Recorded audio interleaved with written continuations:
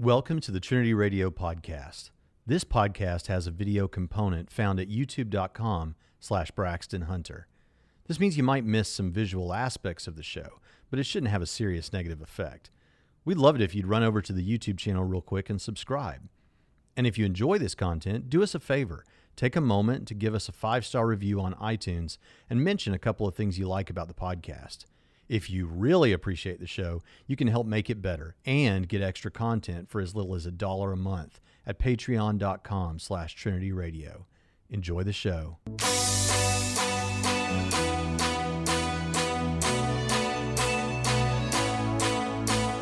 All right, so so the reason, guys, too, I have Braxton on too is because Braxton has he has a channel that's kind of similar to mine in the sense where he responds to a lot of atheist videos, and Braxton's probably the only YouTuber that I know that I can think of right now that stays on top of the atheist YouTubers and their videos and gives responses to them too. So I know that a lot of you guys like when I do response videos, so then make sure you sub to Braxton's channel because you'll enjoy that as well. Okay. Let's go ahead and get right into it. So you guys, Dan Barker had a video that's been going on the internet for a while where he's talking at Oxford. I don't know what it is he's talking at. It looks like a banquet of some sort. And he's throwing out all these objections to Christianity, why he's not a Christian and stuff. And I think it's from a debate. But anyway, so we're going to go ahead and go through some of that video. And then I haven't even finished watching the video. I only watched a little bit of it, but we'll go through and then we'll just kind of give our thoughts and responses in real time. And at the end, we'll go ahead and do a lot of Q&A. So if you guys do send a super chat, I'll get to it at the end. I'm going to try to keep up on it on my phone and screenshot when the super chats come in. And then at the end, I'll just go through the pictures of them and then respond to them. So, all right, you guys ready? Braxton, what do we say? Then let's go. There we go. All right. The reason I am a non-believer today is because of the lack of evidence and argument for a deity. If there were any real evidence for a God, then by now someone should have won the Nobel Prize for pointing that out. Any scientist in the world would jump at the chance to say, here we go. I mean, if there is a hitherto unknown force of the cosmos that we haven't yet been able to determine, what scientist in the world would not love to make that point? That hasn't been done yet. All we have are what we would call, and I think many believers call, God of the gap. The thunder and lightning was a gap that is now closed. The perhaps fine-tuning of the initial constants, perhaps the origin of the Big Bang. We do have some gaps in science. In fact, it is those gaps that drive science. Without those gaps, we wouldn't have scientific inquiry. All right. So first step, his basic argument is, if there was any evidence for God, then we would be able to, somebody would have the Nobel Peace Prize for it. And I hear that claim a lot, right? Like Dan Barker is one of those guys that throws out cliches a lot, kind of like Aaron Ra and all them. They just throw out these cliches that you hear over and over. But yeah, so his first one is saying that basically, if there was any evidence for God, then, somebody would win the Nobel Peace Prize. What is your first kind of thought on that? So first of all, a lot of what you see here are like bumper sticker type atheist sort of statements.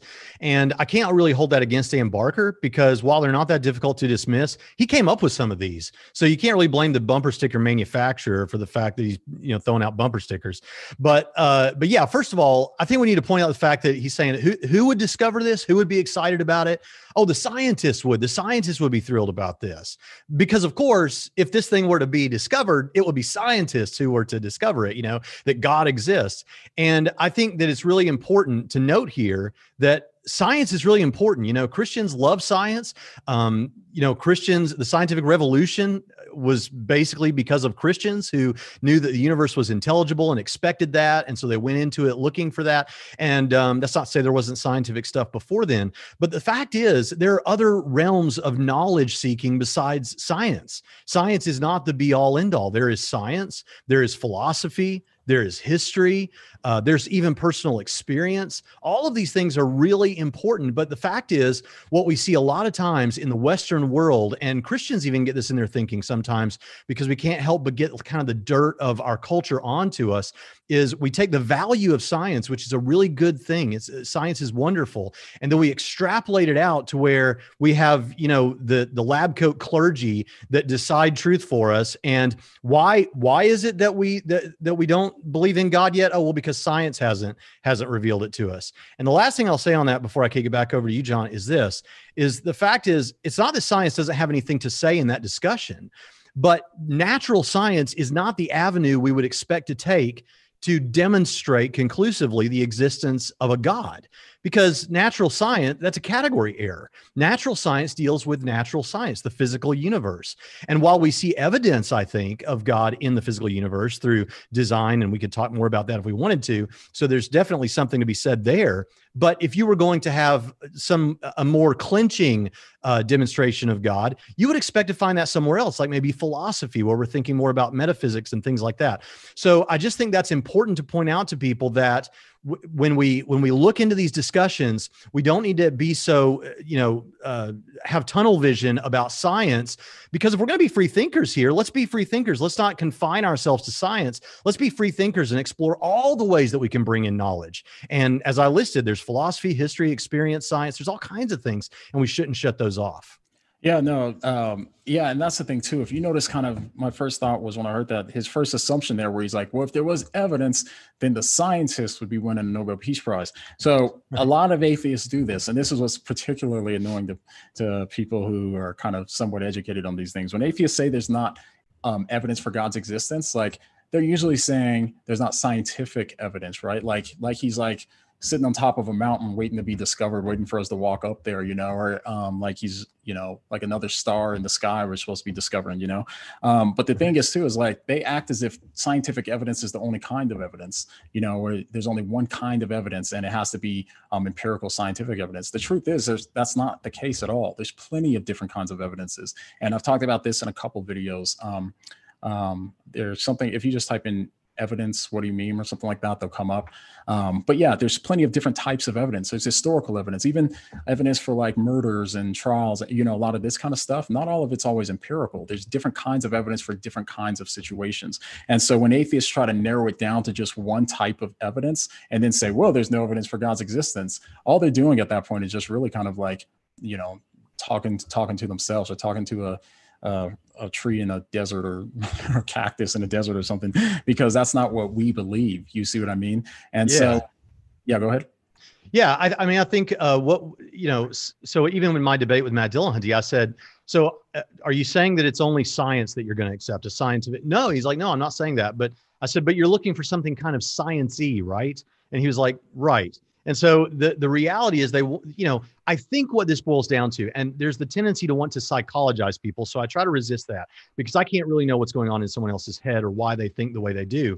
But it seems like when they build their epistemology, their way of thinking and taking in evidence to make conclusions, a lot of times what this empiricism, what this science, maybe like a borderline scientism, if not a full-blown scientism that says science is the best way or the only way to get to absolute truth or truth claims or something like that.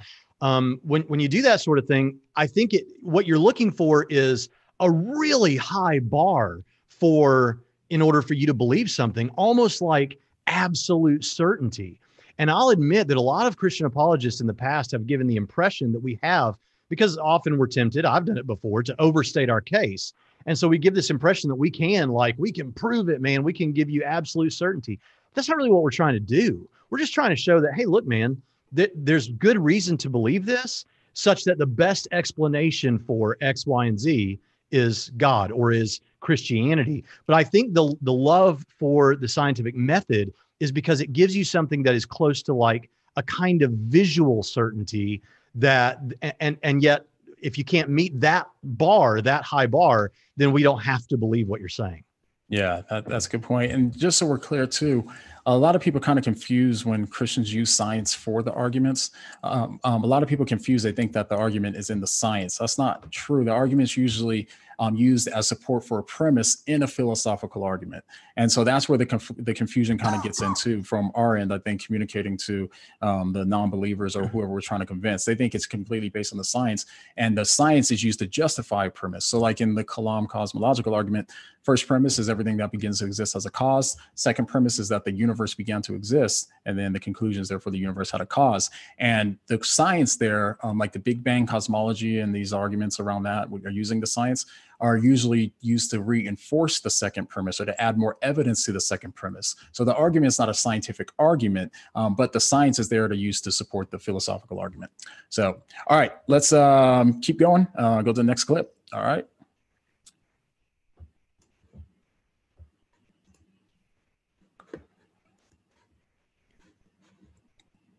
Hypothesis would be taken.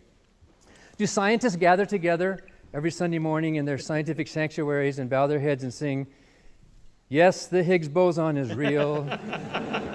I know in my heart the Higgs boson is real. I will have faith, I will be strong to this secular world who challenges my belief that the God particle is real. Amen." If they did such a thing, you would think they were pretty insecure on the concept, wouldn't you? That's what we find with faith, a constant puffing yourself up. Be strong, resist the world, believe in these absurdities in spite of the doubts. All right. So there his argument was kind of like Christians and religious people must be insecure because they're trying to convince themselves by saying these songs and all this, they're like, hey, believe in, and all that. So what are your kind of first thoughts on that, Braxton? So first of all, I want to point out that even if he's right, which I think we're going to say some things about that, but even if he was right, does that speak to the truth of Christianity or whether God exists? No, it does not. It just tells us how people act in particular social and religious situations. It doesn't tell us anything about the truth of proposition. Secondly, I want to point out that, and you see this all the time, is what we see so often, and not so much among like the high academic atheist types like Graham Oppie, who Cameron Bertuzzi often has on his channel, but among the internet atheist types, many of whom are my friends and are really clear thinkers. I'm not saying anything like that. But the point I want to make is so much of what we hear is rhetoric and is just mockery. And I'm not saying there's anything wrong with mockery. Mockery can be persuasive, but when it's mere mockery without substance behind it, that's a problem. But that's so much of what we get. And the thing is, it is still powerful and persuasive. And I have people saying in my chat all the time, like the thing that really was causing me to doubt when I was really doubting was just the mockery. It wasn't really the intellectual stuff. So I think that's important to point out because this is rhetoric. But do you have anything to say about that before I go on? No, you go ahead. Okay. I have another point to make, but I'll wait for you to make your point. Yeah. So I think the important piece here is, okay, it's a funny point. I'll give him that. This guy's funny. I think he'd be funny to hang out with and joke around with. So props there. But the thing about it is, he is saying something true. Scientists don't, think about certain things that they've concluded about the nature of the universe, like, oh, the Higgs boson is real. Praise the Higgs boson. We believe in you. I will believe. That's right. That's true. And Christians do that with God. The question is, why is that? Now, let me go ahead and be completely fair here. There probably are some Christians who do that as a way of kind of self-affirmation, kind of build up their own faith. There's probably something to that. I'm not going to deny that. But that's not really the principal reason for praise and worship like that with those terms. The reason for it is not because we're having trouble believing in God and we're trying to affirm ourselves. It's because that may not be the way you talk about the Higgs boson, but it is the way you talk to persons, and God is a person. So think about the love songs. I'm not going to say what it was, but I actually am a somewhat proficient guitar player, and I played a song and sang to my wife before I proposed to her.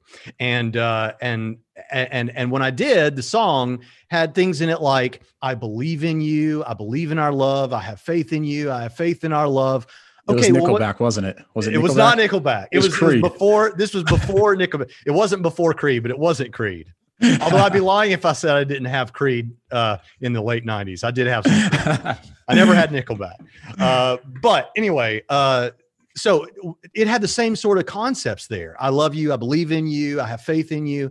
Does that mean I was having trouble or insecurity about believing that my wife was real? Of course not. That's absurd. It's just that what I'm saying is I have faith. I believe that on the basis of the good evidence I have from you, that you're going to be faithful and trustworthy to me, that you will do in the future what you're saying you will do in the future on the basis of what I have good reason to believe you've done in the past. And this gets to the point that Barker messes up before this clip that you played, where he says he's talking about faith and he uses this colloquial definition of faith, that faith is basically like believing what you know ain't so kind of thing, believing it's just believing without evidence. But biblical faith, and that's the only kind that matters. You hear Arnon Ra and other people say, well, when I talk to Christians, they use that kind of definition of it's believing what you know ain't so, or it's believing without evidence. Well, we're talking about the Bible. And if you're not talking about the Bible, then don't use the Bible when we're talking about these things. What the Bible means is something more akin to trust or confidence. And so just like with my wife, I have trust, I have faith that God will do for me in the future what he said he will do based on what I have good reason to believe he's done in the past. So bottom line, you're right. We don't talk about the Higgs boson that way or gravity that way or anything like that. We talk to persons that way. And so it makes me wonder, does Dan Barker not say these kind of things to his wife? I mean, come on, Dan, get a little more romance about you. Yeah. Yeah, my guess is he's probably not the Romeo, but I don't know. But anyways, a couple points. That was the point I actually was thinking too. Is like when people write these love songs and stuff like that to their to whatever. When we listen to love songs, sing them to people or whatever, does that mean you're insecure and you're trying to convince yourself that your relationship is secure? No, you know what I mean? You're just kind of like praising the relationship in that sense or whatever, and appreciative for them, who they are, that sort of thing. And so that's part of like the Christian culture that I'm assuming that he doesn't understand, because I see similarities of this with like Black culture and white culture. They're talking about different things because they come from different perspectives a lot, and that leads to bad communication. And I think that's kind of what's going on here.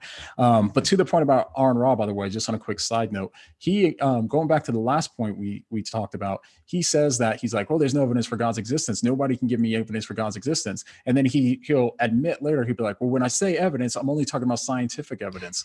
Well, like, see, so this is how they use that rhetoric though, right? Like, even though it's not true, there's no evidence for God's existence, he's going to have a secret definition saying it's only scientific evidence that only him knows. So that way he can use it as a rhetorical tool, or only him is, you know what I mean? I'm assuming he's just assuming that in order to make a rhetorical point, and then that way to convince people there's no evidence for God's existence. You know what I mean? And also, John, we're going to see in just a few minutes, I think, evidence that Dan Barker doesn't even rely on science to draw conclusions, only science. And so I think you make a really important point. Yeah, no, absolutely. And that's the case. I'm tempted to go into talking about, anyways, we won't get into that. I was going to say the Dillahunty when you had your debate with them, but we'll talk about that another time. All right. So let's go ahead and go to the next clip. You ready? Here we go. The resurrection of Jesus Christ, the story of the resurrection of Jesus Christ, is the absolute worst example anyone could possibly give for the reliability of the Bible. And I'm not exaggerating. Let me tell you why I'm not exaggerating. Many stories in the Bible are given once or twice. The resurrection story is given 5 times. You can compare them. Scholars have never been able to reconcile those contradictory accounts of the resurrection of Jesus. All right. So just to kind of reiterate his point, he's saying basically the resurrection is mentioned 5 times in the Bible, and you're unable to reconcile them. And so that's why it's the worst possible evidence for Christianity. Lots of things wrong with that statement. Go ahead and start, and I'll fill in whatever you'll clean up whatever I mess up. Yeah, there we go. Yeah, I mean, first of all, there is a really brash claim here. The claim is that scholars have never been able to sort these things out. Now, it depends on a couple of things. It depends on what you mean by scholars, and it depends on what you mean by fitting them together or making these things work out. So I can think about right now. So first of all, Norman Geisler, who is no longer with us last year, passed away, famous Christian apologist. And Norman Geisler has a book, I forget the name of it, but it's a book that, does what's called harmonization and harmonizes all these things. And so there's at least one example, but right now, as we're speaking, there's actually a couple of really important voices out there on this issue. So on the one hand, you've got guys like Mike Licona, Craig Keener, and people like that who would point out the genre differences. So the important thing to mention here is what Dan Barker means is he means that he's looking at stuff in these gospel accounts, and he's trying to see using 21st century lenses, looking at it the way we do history today, and he can't see how they fit together. But the important question is, look, how did people back then write history, and what were their conventions? And did they write history the same way we do? So when you look at that, we find that the vast majority, I won't say the vast majority, the majority of scholars today believe that the Gospels were written either in Greco-Roman biography, which is a particular type of genre, or in something that has great affinities with Greco-Roman biography. And there are literary devices and conventions that can be done. And when you plug those in, guess what? Most of these things evaporate. They're not contradictions. They're not difficulties anymore. Now, that you say, well, then are you telling me that this isn't history? No, I'm telling you it's history. It's just that first century people living in Israel didn't necessarily write history the way we write history in 21st century Western world. And that's an important thing if you want to get to what the Bible is actually saying. But secondly, go ahead. Yeah, and hold that thought, because just to kind of piggyback off of that, the kind of point here too is that most of the times I'm thinking like, what contradictions are you referring to? Because they usually say, well, in one gospel there was only one angel at the tomb, and the other one there's two. But that's not a contradiction, right? In my mind, I'm like, that's not a contradiction. A contradiction would be if it said there was only one gospel there. So it's like, for example, like even in this conversation, if people were like, yeah, John was on the live stream last night. Someone else says, yeah, John and Braxton were on the live stream last night. Is that a contradiction? No. You know what I mean? Because they both can be true.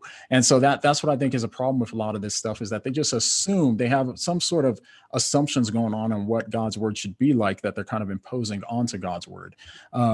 So even that aside, so without even getting into literary genres and stuff like that too, I don't think that, you know what I mean, whatever he's referring to, I'm assuming he's referring to probably those kind of cliches that people kind of reference. Well, and that's an important point you bring up, John, because that's exactly where I was going next. I think that, and even like right now, Lydia McGrew is a voice that's speaking on these issues, and she is not as crazy about the literary genre type approach, or she would say the genre is important, but the conventions, the literary devices. She points out this other issue, which is the harmonizations that I mentioned that Norman Geisler was famous for doing. And the one you just mentioned, where there are two angels, one says there's angels at the tomb, one says there was an angel at the tomb, and both are true, right? That's not a contradiction. She does these harmonizations. Now, even in Christian circles today, it's almost become like a joke to talk about harmonizing biblical texts. But that's absurd. If they are in harmony, then to talk about harmonizing them makes total sense. And so I think that, so Lydia McGrew would say there are occasionally literary conventions, just not to the degree that some scholars think. And then you have the scholars that are heavy on the literary conventions. They would say, well, there are harmonizations, just not to the extent that, you know, someone like Lydia might think. But what I think is important for anyone to know, wherever you fall on that, is there are literary conventions and there are harmonizations. And when you plug those in, these things just aren't a problem. So this claim that scholars have never been able to say anything about this or resolve these, I think is just surprising. Yeah, absolutely. And to kind of go back to his first point, remember he said that this is why the evidence for the resurrection is the worst argument you can give. And that's just a horrible, horrible assumption. If we make an argument for the resurrection, even if there are, just say that these contradictions are like, you know, pretty damning or something, where one says only one angel was there, only two angels were there. Does that mean that the resurrection didn't happen? I mean, here's the thing I think about for a lot of atheists, because it seems like a lot of time they're not satisfied no matter what. These are the type of atheists that I call hatetheists. Hateists have a problem with stuff like this, because they'll say, well, there's a contradiction in the gospel, therefore the Bible can't be true.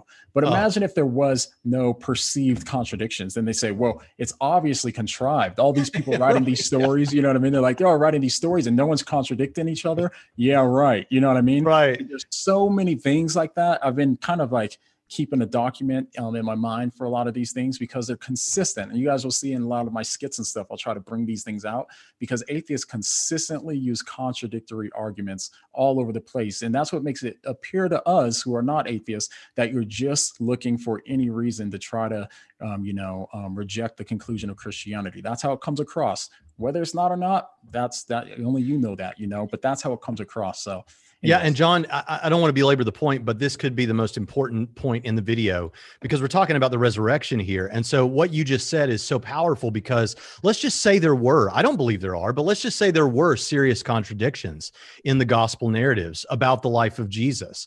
still, anyone writing, I work at a seminary here. We have people work on dissertations. Anyone doing this knows that you want to get to the earliest sources you have for whatever you're writing about or studying.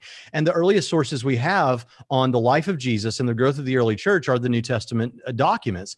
And so that's just where you would want to go. And here's the thing. Here's what the scholars agree about. I checked about this before one of my previous debates, and I got confirmation on it. Here are some things. Here's my, everybody has their minimal facts, things that the scholars agree about. Here's the ones that I like to use. Number one, and this is the one that I think a lot of people miss that really sets it off, especially if you want there to be some kind of predictive quality here, is scholars almost universally agree that Jesus thought of himself during his earthly life. He thought of himself as God's special eschatological agent, which means God's agent to bring about the kingdom on earth, as if Jesus was walking around holding up a sign during his life saying, just watch my life and see what happens.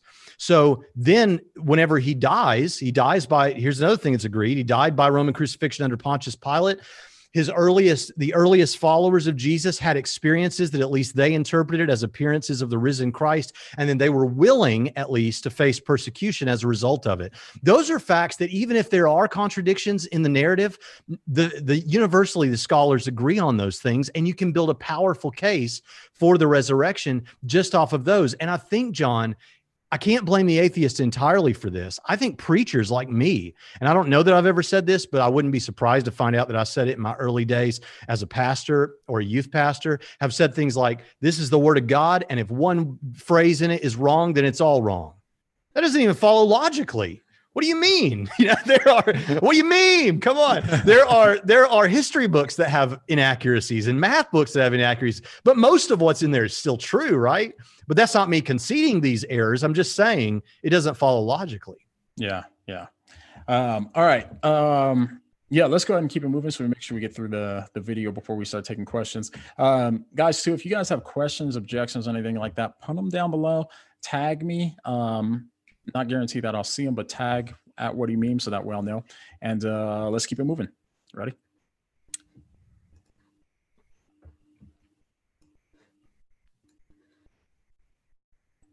How do you connect the dots? We suffer also from a coherent definition of a God. We have a proposition, this house believes in God. What is that word? What does that word God mean? There are many, and I don't have time to go into much detail, but there are many incompatible properties that many theists assign to this deity, much like saying this deity is a married bachelor.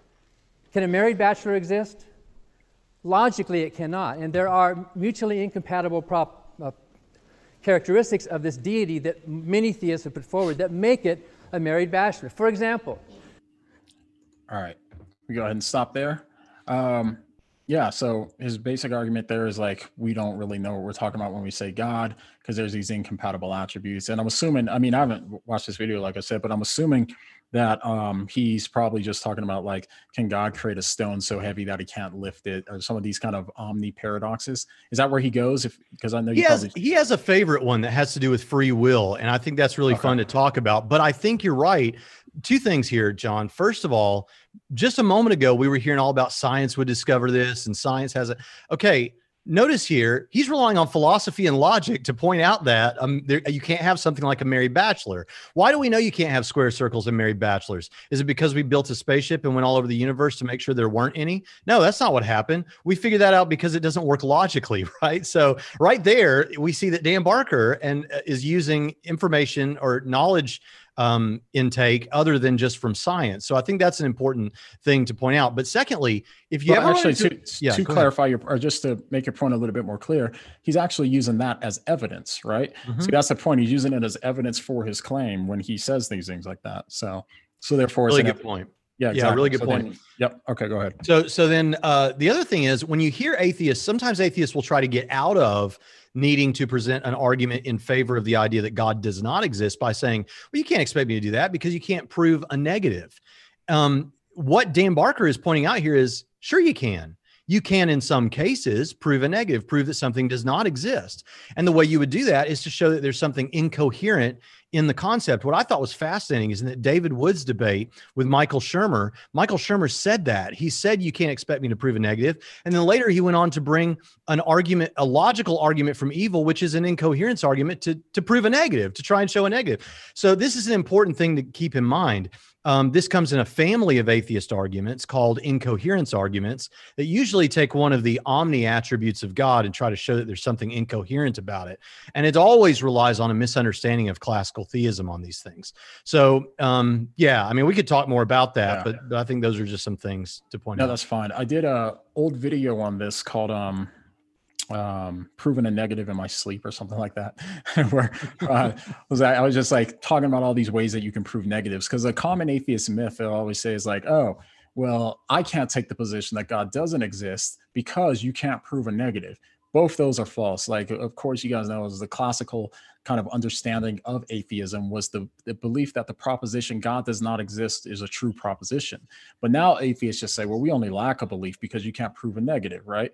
The problem there is you can absolutely prove negatives. That's exactly what people are trying to do when they mention like the problem of evil, saying an all-loving and all-powerful God can't exist, because he would either stop the evil, or blah, blah, if you here, but basically you can prove a negative through the concepts, right? So this is what these omni paradoxes try to do. They try to say, well, can God create a stone that's so heavy he can't lift it? Well, if he can't, that's something he can't do. But if he can create it and he can't lift it, then that's something he can't do as well. So therefore God can't exist. And all that is just really a play on words. It's C.S. Lewis even talked about that. He's like, nonsense is nonsense, even if you're talking about God, Yeah.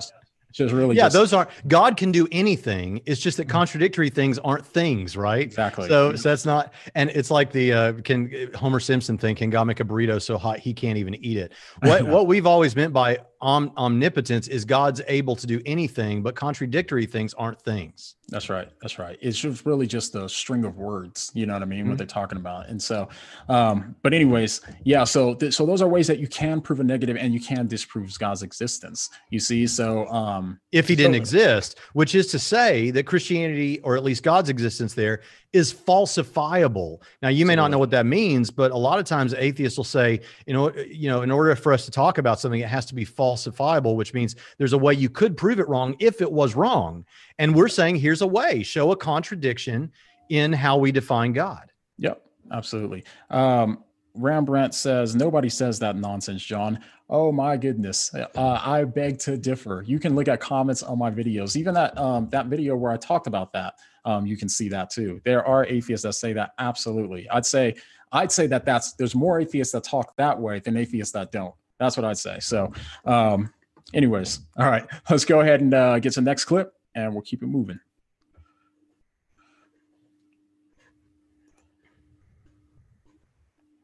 God is supposedly an omniscient being who has free will. But if you know the future, you can't have free will. I'm not talking about human free will, and that's a big debate whether we have it or not. Even atheists disagree among themselves. But God, presumably, this being is a personal being with free will who knows his own future decisions. In order to have free will, whatever that means, there has to be a period of indeterminacy during which you truly do have options.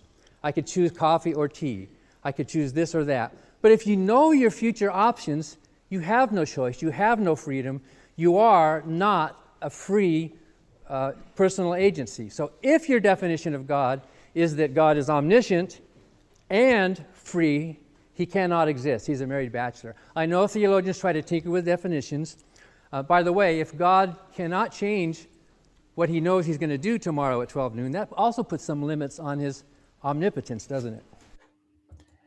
Okay, so this is a common kind of misconception from a lot of atheists, right? Which I hear too. They say, well, God knows everything, or not even just atheists. I guess it's kind of like a common misunderstanding period. Say, if God knows everything, then there is no such thing as free will, right? Because if he knows I'm going to do this tomorrow, then all of a sudden I don't have free will. I have to do it because he knows it. Now, that doesn't make sense in my mind. It doesn't follow logically. It's like saying, I know it's going to rain tomorrow.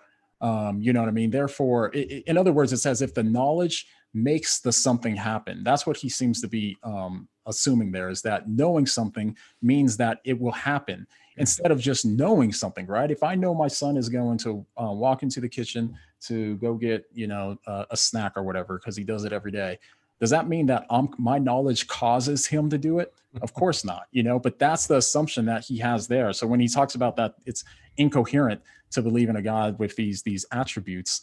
Essentially, that's what he's trying to do, is trying to prove that God doesn't exist because of these attributes. But I don't think it makes a whole lot of sense. I agree. My mind is just, I just don't understand it, but it's common. Go ahead. I agree. I think you're pointing out that there's a categorical error here. Now, this is becoming a theme in this video with categorical errors, just like with praising the Higgs boson versus praising, or believing and talking, having emotionally charged things about persons. We have a categorical error here. Knowledge, as you just said, doesn't make things happen. And what we're really saying in philosophical language is knowledge isn't causal. My knowing that something is going to happen doesn't cause anything. It just means I know it's going to happen. And so let's take it with creatures first, with us as human beings. God knows what we will do, but he knows what we will freely do. So if we freely choose to do something other than we were going to do, well, it just turns out to be that's what God knew was going to happen. So God knows in eternity what we will freely do in time. That's how it is. So someone says, well, are you saying then that Peter couldn't have denied Christ after Christ said that he would? You're saying that he could have not denied Christ, and then Jesus would have been wrong. No, that's not what I'm saying. I'm saying that if Peter had decided not to deny Christ, then God would have known that in eternity, and Jesus wouldn't have said that. So that's kind of how that works. Now, to Steelman Barker here, he actually says, I'm not talking about human beings. People can debate about that. I'm talking about with God himself. If God knows what God's going to do with certainty and can't be wrong, how does God have free will? Now, this is a little bit nuanced here. And what I'd say about this is it's still true that knowledge isn't causal, even for God. God knows what God will freely do. And the fact that God knows what God will freely do, I mean, it's kind of like you talking about your kid. Yeah, but what if you told me, Braxton, tomorrow I'm going to go to Starbucks? Okay, you know what you will freely do. It doesn't mean you're still not free. It's just you know what you're freely going to do. So on the face of it, this just isn't a thing. But let's just say that God doesn't have free will the way that typically people think about it, where he has the ability to choose among a variety of options. Because some people like William Lane Craig in the past have said things like, look, God, has a nature that is maximally good. So he's always going to do the maximally good thing. And it's almost like he then only ever has one choice. I don't buy that, because you would have to demonstrate to me that there's not more than one, at least in one case, more than one equally good choice. There might be. And in such a case, God would have what we call the philosophical term for this is the principle of alternative possibilities. He can choose between options. But here's the last thing I want to say about this, John, or maybe the second to last thing, is that even if God didn't have free will in the sense that he really could choose among various options, which I think he does, but even if he didn't have that, he would still have free will in the source sense, meaning that nothing external to God is determining what God will do. If God's, sans creation exists, is all that exists, and he exists spacelessly and timelessly, there's nothing else acting on God to make him do whatever he does. So even if he only ever has one course of actions he's going to take, he's still free in the sense that nothing outside of God is determining what God will do. So all of that is, I think, really important. But here's the last thing. What if we gave Dan everything Dan wants? What if we said, you know what? God's not free. God must always only do the maximally great thing. And so God really can't choose. Okay, I don't believe that. But if I did believe that, does that mean Christianity is false? No, it just means that we had a wrong conception of what the will of God was like. And that means we can. I was just going to say, and it doesn't pose a contradiction within the philosophical concepts that we're attributing to God anyway. So it wouldn't mean that God doesn't exist, because there is no contradiction with that. God could exist and he could not have free will, even though that seems false for number of reasons, like him creating the universe and so on. But yeah, if that's the case, then doesn't disprove God at all. So it means we can say, so what? And if you can say, so what to an argument and it doesn't have any teeth, it wasn't a very good argument. That's right. 100%. All right. Let's go ahead and let me see how many more clips we have kind of listed here. All right, let's go to the next clip and then we'll touch back. Here we go.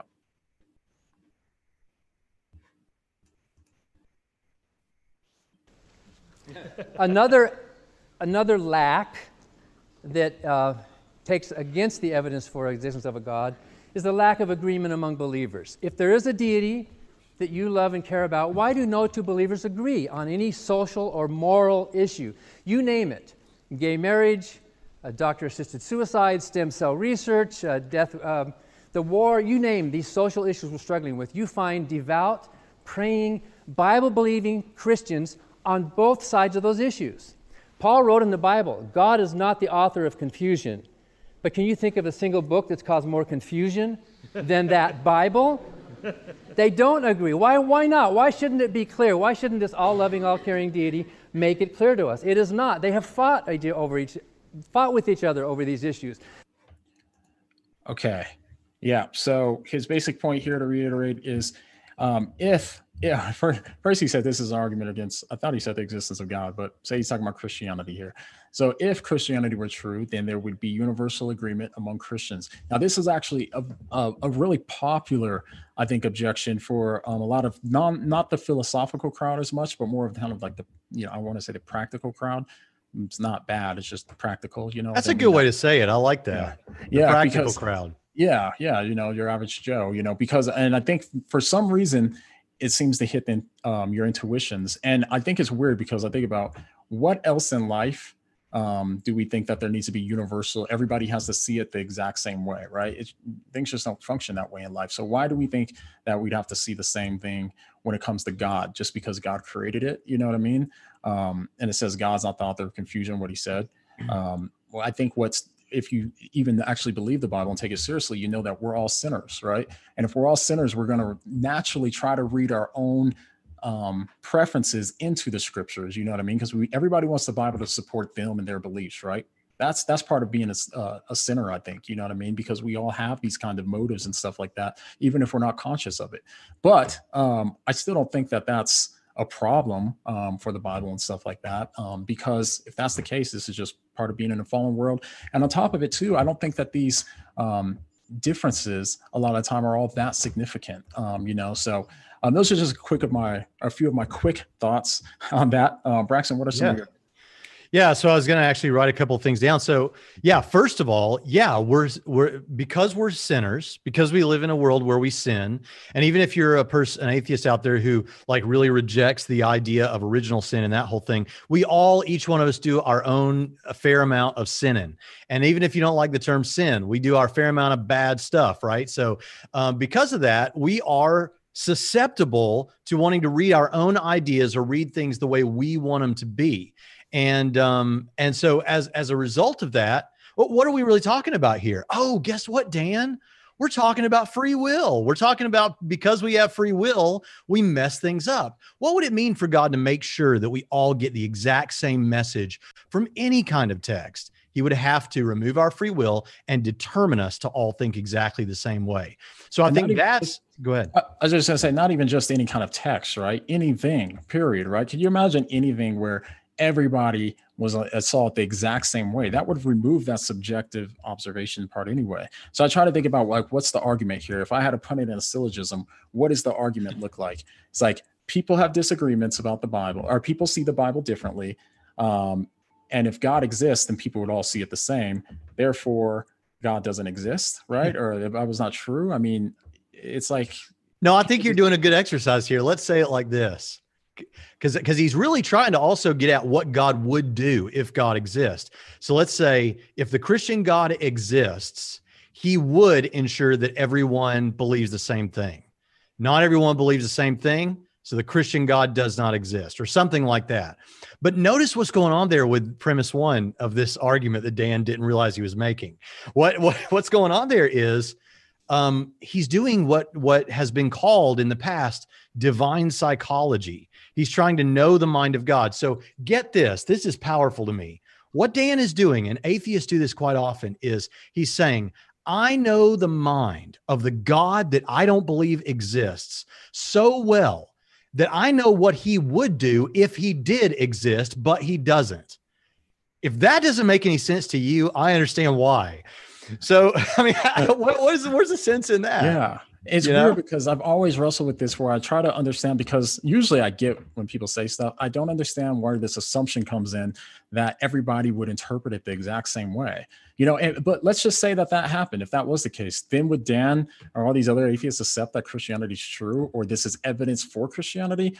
I doubt it, because for me debating atheists and stuff for years and talking about atheists all the time, I'm going to assume that they're going to say, oh, see, this is what sheep do. Sheep can't think independently, and therefore it's false because you guys are just believing what you were told, and so that's why it's like, I would love to know this criteria that people have, you know what I mean, for like what would make them actually believe that's not just special pleading or ad hoc, because a lot of times, humans are really good at just trying to find ways. And this obviously includes Christians, find ways to kind of reverse engineer and try to remove this cognitive dissonance and stuff like that, and trying to find ways to piece stuff together. It's not always bad, but I'm just saying, like, when you're using it as an argument, like how Dan was, I don't think that's a very, very strong argument. Yeah. So real quick on this, John, like, all we have to do is think of one, as a philosophical defeater to this, think of one possible reason God might have for allowing us to have these differences. I think the good of us being able to make free choices is good,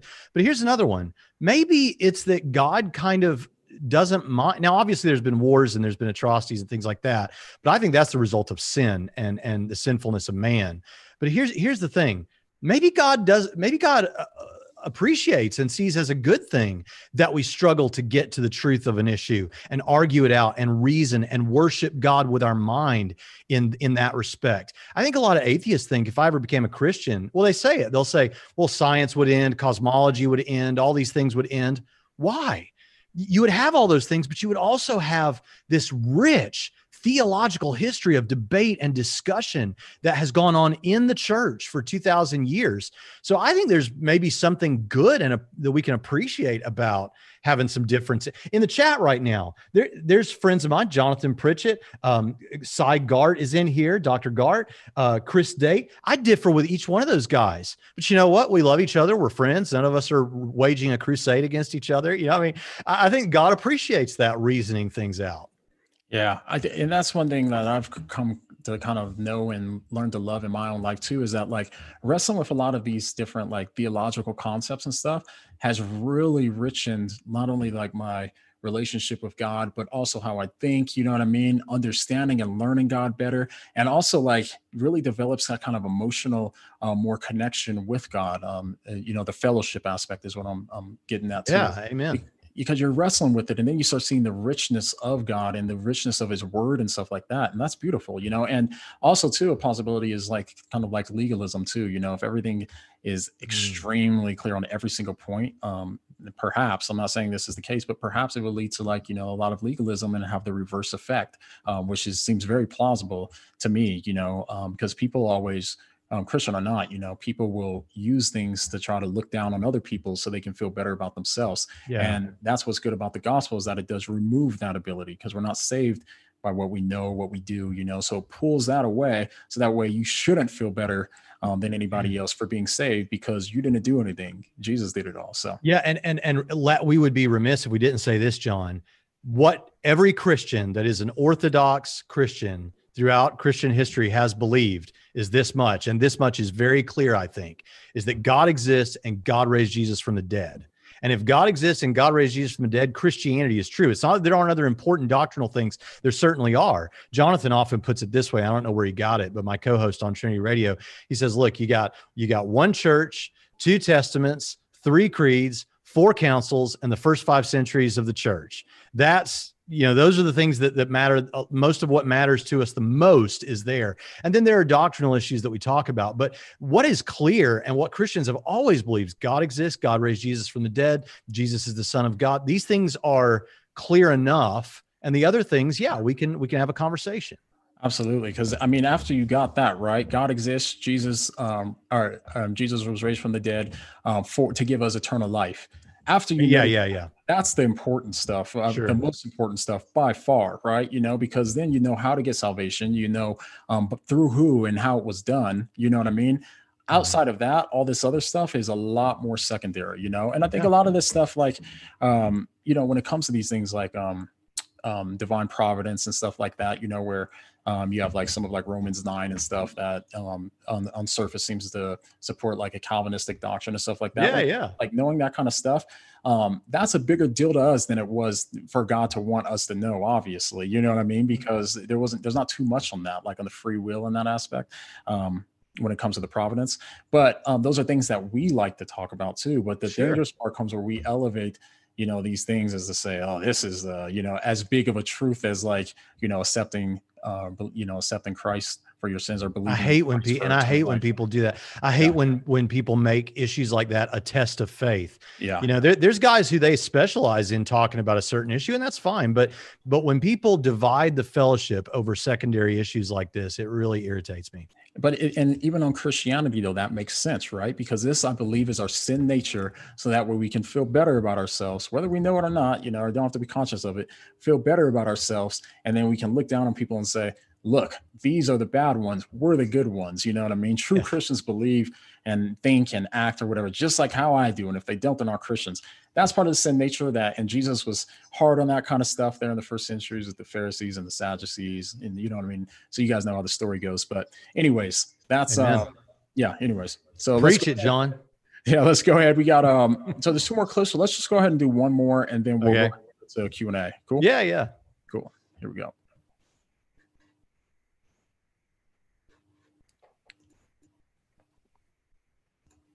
All-caring God. And then, of course, the problem of evil.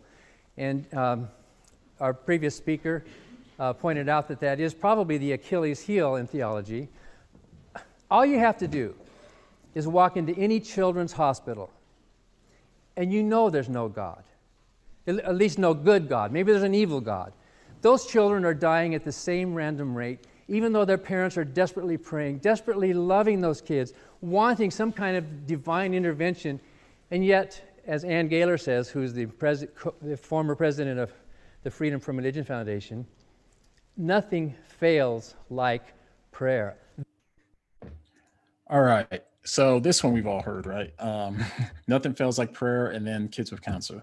And so I actually did a video on the kids with cancer one a while back, and then Cosmic Skeptic. Oh, take it away then, man. Take it away. Well, I mean, there's not without getting into too much, because I don't want to get too deep into it. So watch the video, and then you can watch my responses to Cosmic when he responded to it, the Cosmic Skeptic. But I mean, so there's a couple things here, right? So one, he says nothing fails like prayer.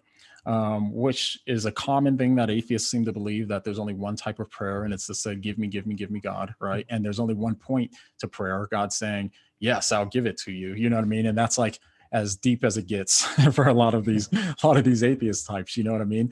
And the obvious problem there is that, like, I mean, Braxton, when you pray, like when I pray, I'm not just saying like, give me. And then, I mean, that's the only reason I pray, is just when I want something. And then, you know what I mean? And I'm just like, if God doesn't answer it, then I'm just like, oh, okay, he must not exist. Because I kind of think about from a personal aspect, like that's not why I'm a Christian, right? And that's not why I pray too. Pray restores like your fellowship with God, that sort of thing. It keeps your mind focused too on the gospel and all those sorts of things too. What are your kind of quick thoughts on the prayer part? And then we'll get back to the So on the prayer part, there actually are other studies on prayer than the ones that they usually trot out these studies that are supposed to show that prayer doesn't work. There actually are more than one study, and there are problems with the studies that are supposed to show that prayer doesn't work. But here's the thing that atheists typically don't seem to realize, and that is that the Bible gives its own caveats for prayer. We have 2 or 3 episodes on this that people can check out, but one of the caveats is you're supposed to pray in Jesus' name, which doesn't mean that Jesus is like, a chant that you put at the end of a prayer that makes it work. The thing is, you're supposed to be praying in line with what Jesus would want. And of course, in 1 John, we actually learn that you're supposed to pray according to God's will, what God would want for you. You're not supposed to be praying just for selfish gain. These are all caveats. And these prayer studies that are supposed to show that prayer doesn't work don't take these things into account. Secondly, prayer is a relational thing, where I found that even with the kind of prayer and you made a good point that it's not always just about asking for stuff. But even with the asking him for stuff. My kids ask me for like 100 things a day. Most of the things my kids ask me for, I don't give them. They would have to conclude that I don't exist, but it's because I know better than my kids know. So I don't give my kids everything they ask me for. And in the same way, God knows far better than we're like ants crawling on a computer screen trying to figure out how hard drives work. And God knows better than we do what prayers should be answered with a yes. Lastly, this is kind of like a long-term sort of thing. The longer you're a Christian, this is something that I don't think an atheist can have access to until they spend about, 20 years, in the faith. You look back on your Christian life and what you realize is this is happening enough and specifically enough and at certain points in my life that I can clearly see the pattern. Now, I know the response there would be, well, yeah, of course, because you could find that pattern no matter what happened. But I don't think that's right. I think you have to live this and you'll see it. And in one of our videos on this issue, we shared a bunch of highly specific prayers that were prayed that were answered. One that I'm going to get wrong, but Mike Licona shares, and we play the clip, is some guy and his wife, and they're newly married, and he wants to go to seminary, but he needs I don't know what it is. Let's say it's $2,572.37. But he had some savings bonds from his grandmother that he found, that she had died and found it in the attic. They were left to him and they had matured, and it came out to exactly the penny what he needed. And you say, well, it's chance. Well, okay, but the probabilities are getting pretty crazy there.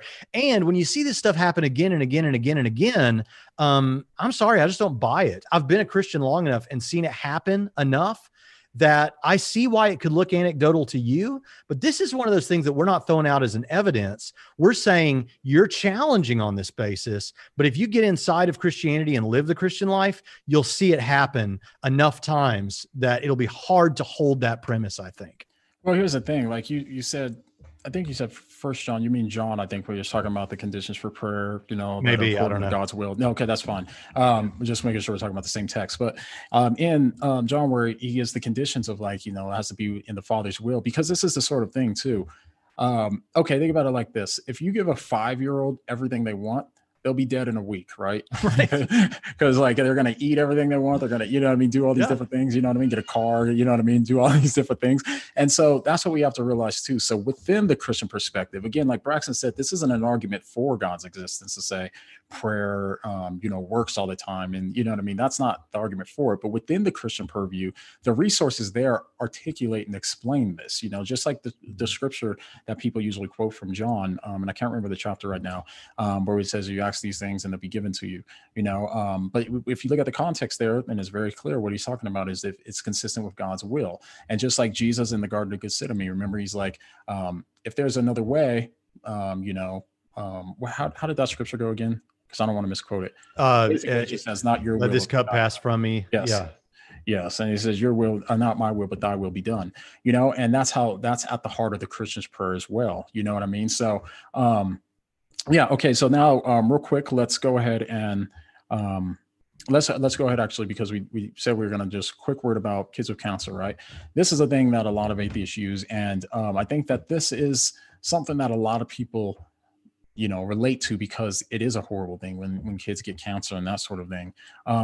This kind of goes into the divine. I mean, there's a lot of different things that can be said about this. That's why I say watch my videos that I did on this.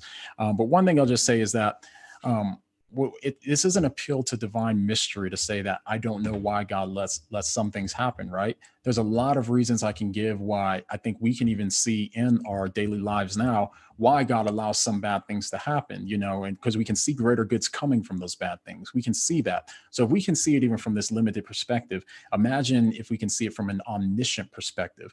Now, this isn't an appeal to divine mystery to say, oh, God works in mysterious ways. That's not what I'm saying, because what I'm saying is I'm appealing to our limited cognition, our limited ability, our finite cognition is a better way to say it. And then God has an infinite cognition, So I would say that it's not an argument because of that, right?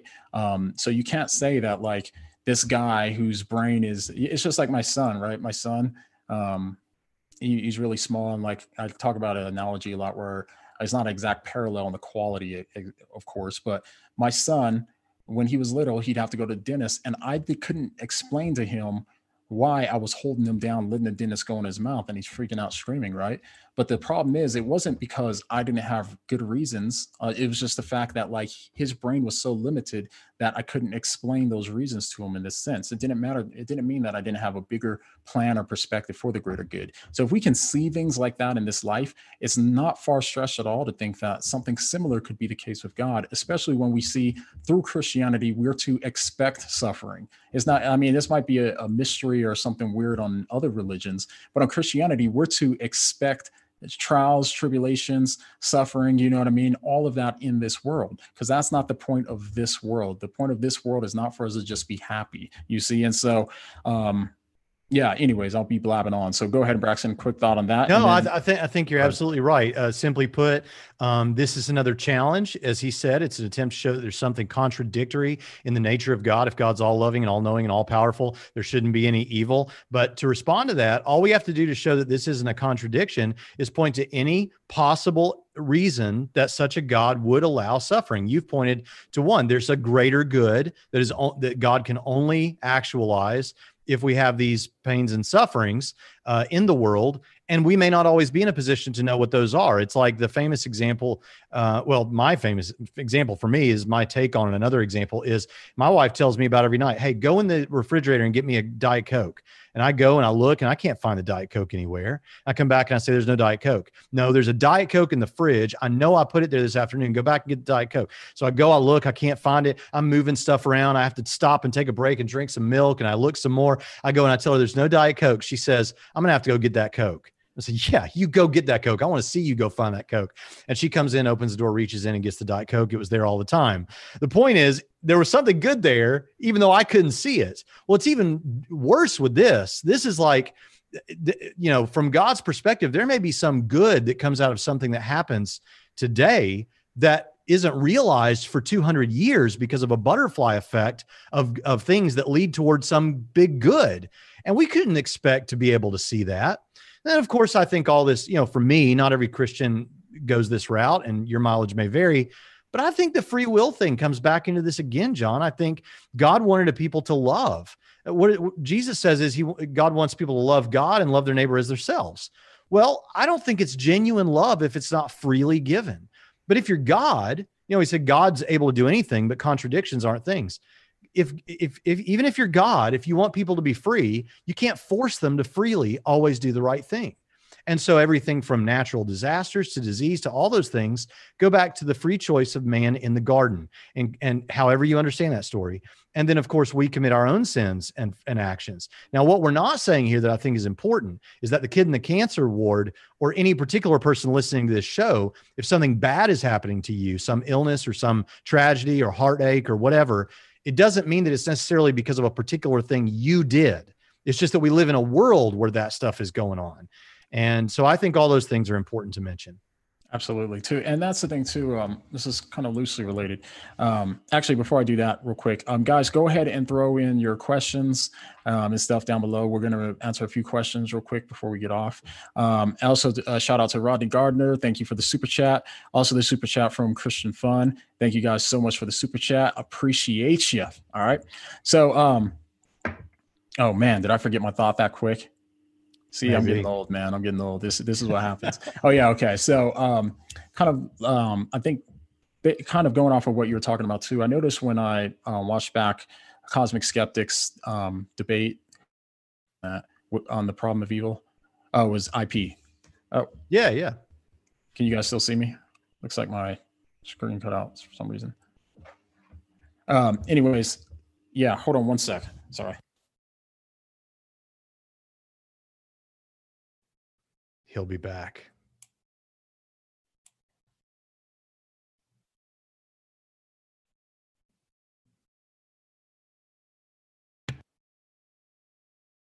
All right, not sure what's happened to my video. Can you see me, Brax? My video? Nope. It says John McCrae on my screen. Okay, here we go. Okay. There you are. There we go.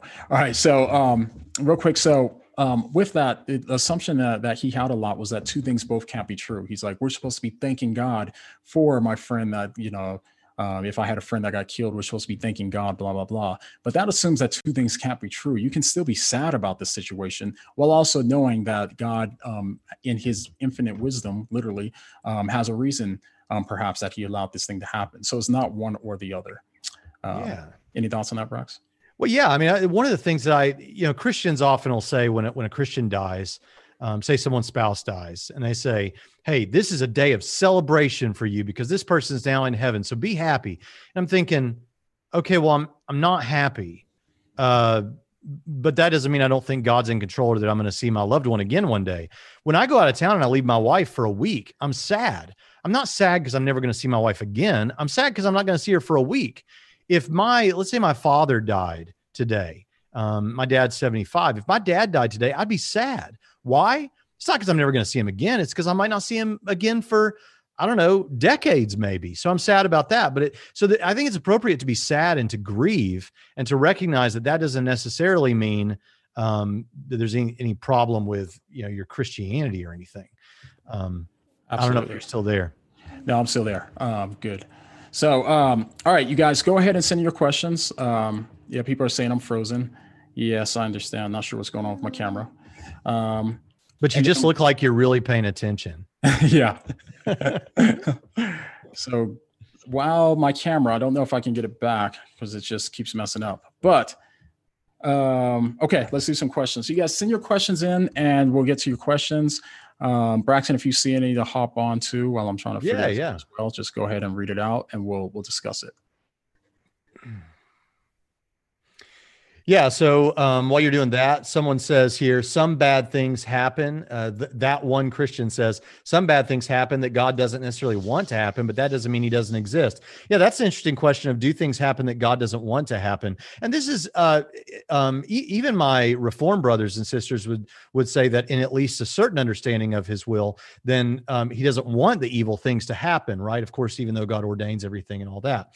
And for me, I can just simply say, yeah, there's stuff that happens, evils. I don't think God wants any particular evil thing to happen, but that's a separate question from can God then redeem that evil thing and bring something beautiful out of it? My brother was adopted. Now, I've never thought of him as anything other than my brother. I love my brother. My brother was adopted, and there were circumstances that had to do with his conception that I don't think God wanted. But you know what? He may not have wanted the suffering or the pain or the evil or whatever that had to do with that to happen, but he was still able to take that and redeem it and make something beautiful out of it, my brother's life. And so I don't think God wants the evil, but God can sure use the evil to build our character, to change the world. And God is able to do that. So that'd be how I'd respond to that. Yeah, absolutely. And that's the thing too, is like, I don't see necessarily anything wrong too of saying like, yeah, God doesn't want these bad things to happen, but it's just if it's a consequence of free will, bad things can happen. Yeah.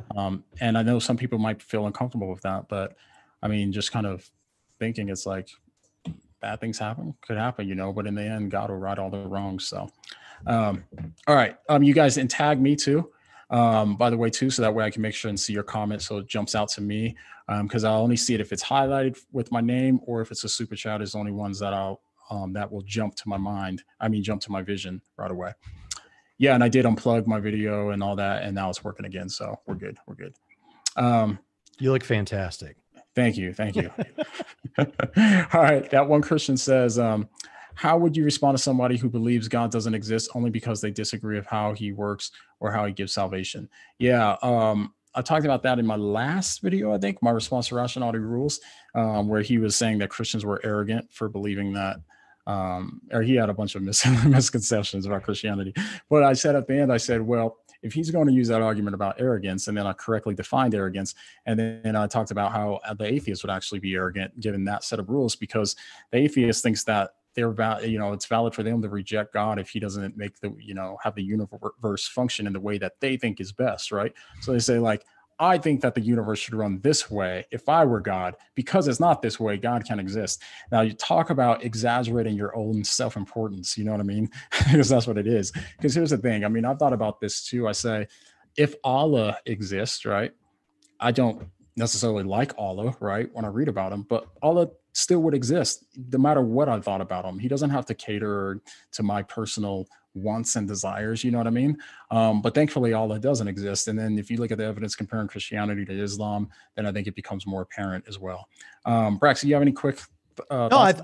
I think you're just making the same point better and in a more funny way that I was making earlier, that it's an attempt by the atheist to do divine psychology, to do psychology on God, to say, I know the mind of the God that I don't believe in so well that I know what he would do if he did exist, but he doesn't exist. And so I think you make a really good point. Yeah. The question of whether or not you like God is a separate question from whether or not God exists. I don't like cancer, but as we heard from Dan Barker tonight, cancer still exists, but I don't like it. There's a lot of things that exist that I don't like.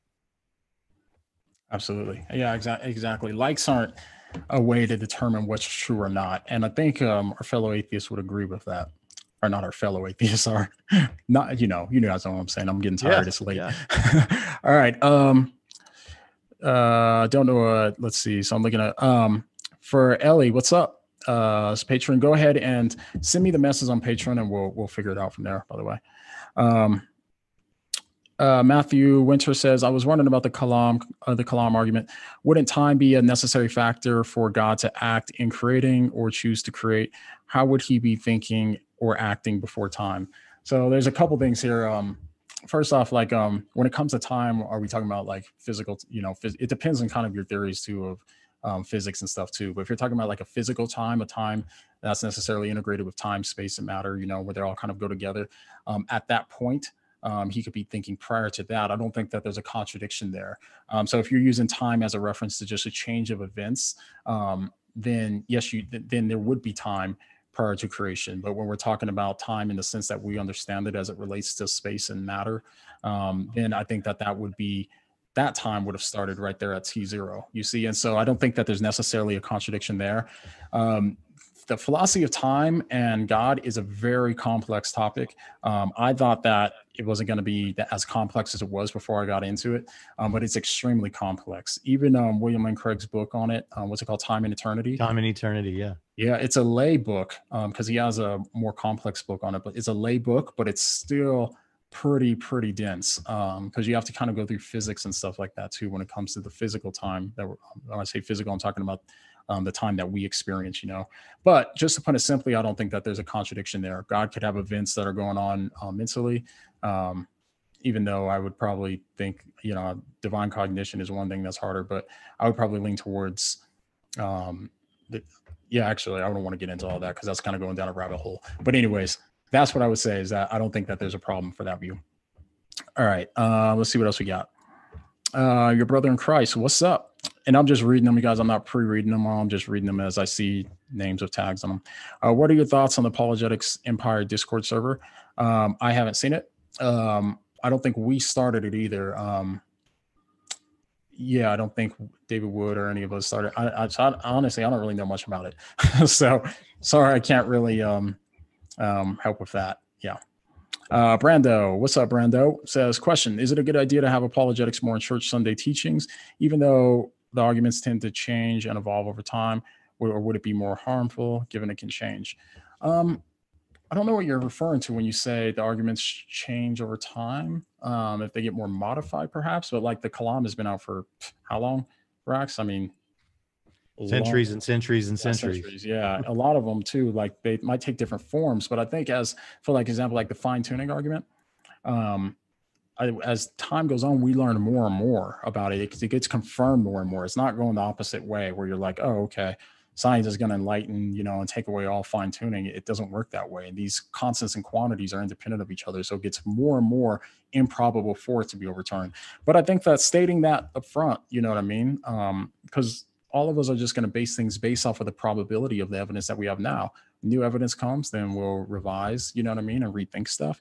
But when you talk about apologetics being used in Sunday service, I don't think stuff like the fine tuning is probably going to be appealing to the majority of church-going people. They're going to say, oh, I mean, maybe fine tuning a little bit more, maybe, but when you get into the details, people are kind of just like, I want to know what the Bible says about my life and how to kind of live that, but I think you can integrate these in unique ways. I try to do some of that on my channel, because it is tough sometimes because a lot of the classical kind of apologetics don't really do much You know, it's a little too abstract and doesn't really incorporate the full human, like the emotions and all that, you know. But I think that we need more people that are creative in bringing in some of these ways. My pastor will bring in like historical stuff sometimes when he's talking about, teaching through the Gospels and stuff. He'll also reference like, little things that went on in history and archaeology and stuff like that. They kind of reinforce in your mind that like, yes, this is real, and put it back into a place in history too. So it doesn't just stay out there. So that's what I'd say to that. Yeah. You have anything to say to that, Brax? I mean, I just think what you said there at the end, I think was important, which is you can incorporate apologetics into even your preaching and stuff. Now, I think you could have a small group where you go more detailed and more robust, but in your preaching, I think you just don't do it the way that we're doing it, sometimes on YouTube, where you're laying out premises and an argument and all that. Just throw out little facts, just like I do with my kids. When my kids were very small, I'd say, look at the trees, Jolie. That's one of my daughters. Look at the trees, Jolie. Isn't it amazing? God made those trees, and when we're looking at the universe, the Milky Way galaxy or something, can you believe that there are people there that don't believe that God designed the Milky Way? I just say these kind of things, and it kind of is giving a design argument, but not with premises and stuff. And on an adult level, you can do that in Sunday service, I think, just by throwing little facts out, just little things, Ravi Zacharias was really good at that. That's what he was really good with. So I think it can be done, but I agree with you. It doesn't have to be done the same way you do it in a debate. Absolutely.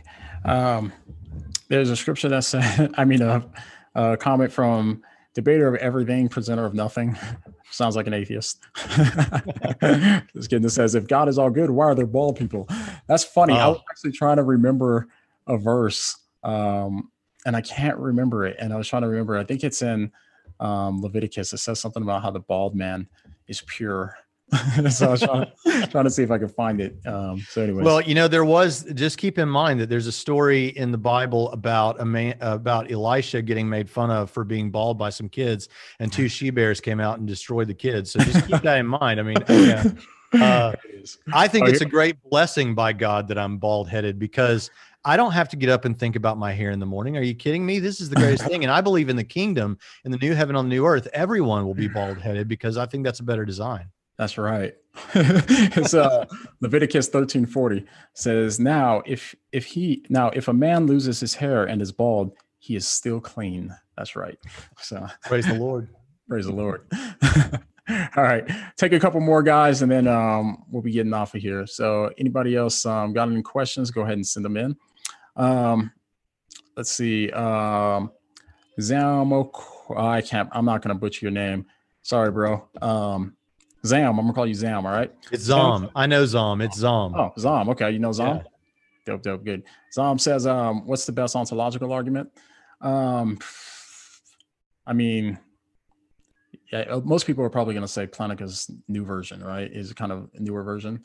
A lot of people are probably gonna say that. What do you think, Brax? I don't know. I always go to Plantinga. The ontological argument isn't one of my specialties. And so if I think about it, I think of it in terms of Plantinga. I require God, freedom, and evil by Plantinga in one of our courses on the problem of evil. And so I love his ontological argument. And I know Anselm's argument, but that goes way back, so I don't, beyond that, I wouldn't know where to recommend. Gotcha. Yeah. By the way, I do think the ontological argument's important, and I didn't realize it until later, but a lot of stuff can actually be stemmed from the ontological argument. So, and it raises these really important questions about existence, and so once you kind of get to the nature of existence, then I think that God starts making a lot more sense, so that's why I kind of like the argument too.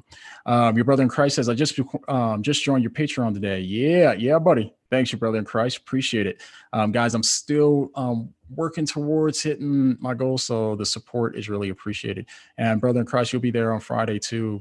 You can't, if you'll be around, but you're invited, of course, to have a patron only and supporter only live stream. And this week I'm talking about Hebrews 6. Verses 4-6. Yeah. So we're going to give the different perspectives on that, and then say what I think is the best perspective or the most coherent, or I want to say exegetically faithful interpretation of that passage. So we do that once a month, last Friday of every month. So good. If you can make it, Cool.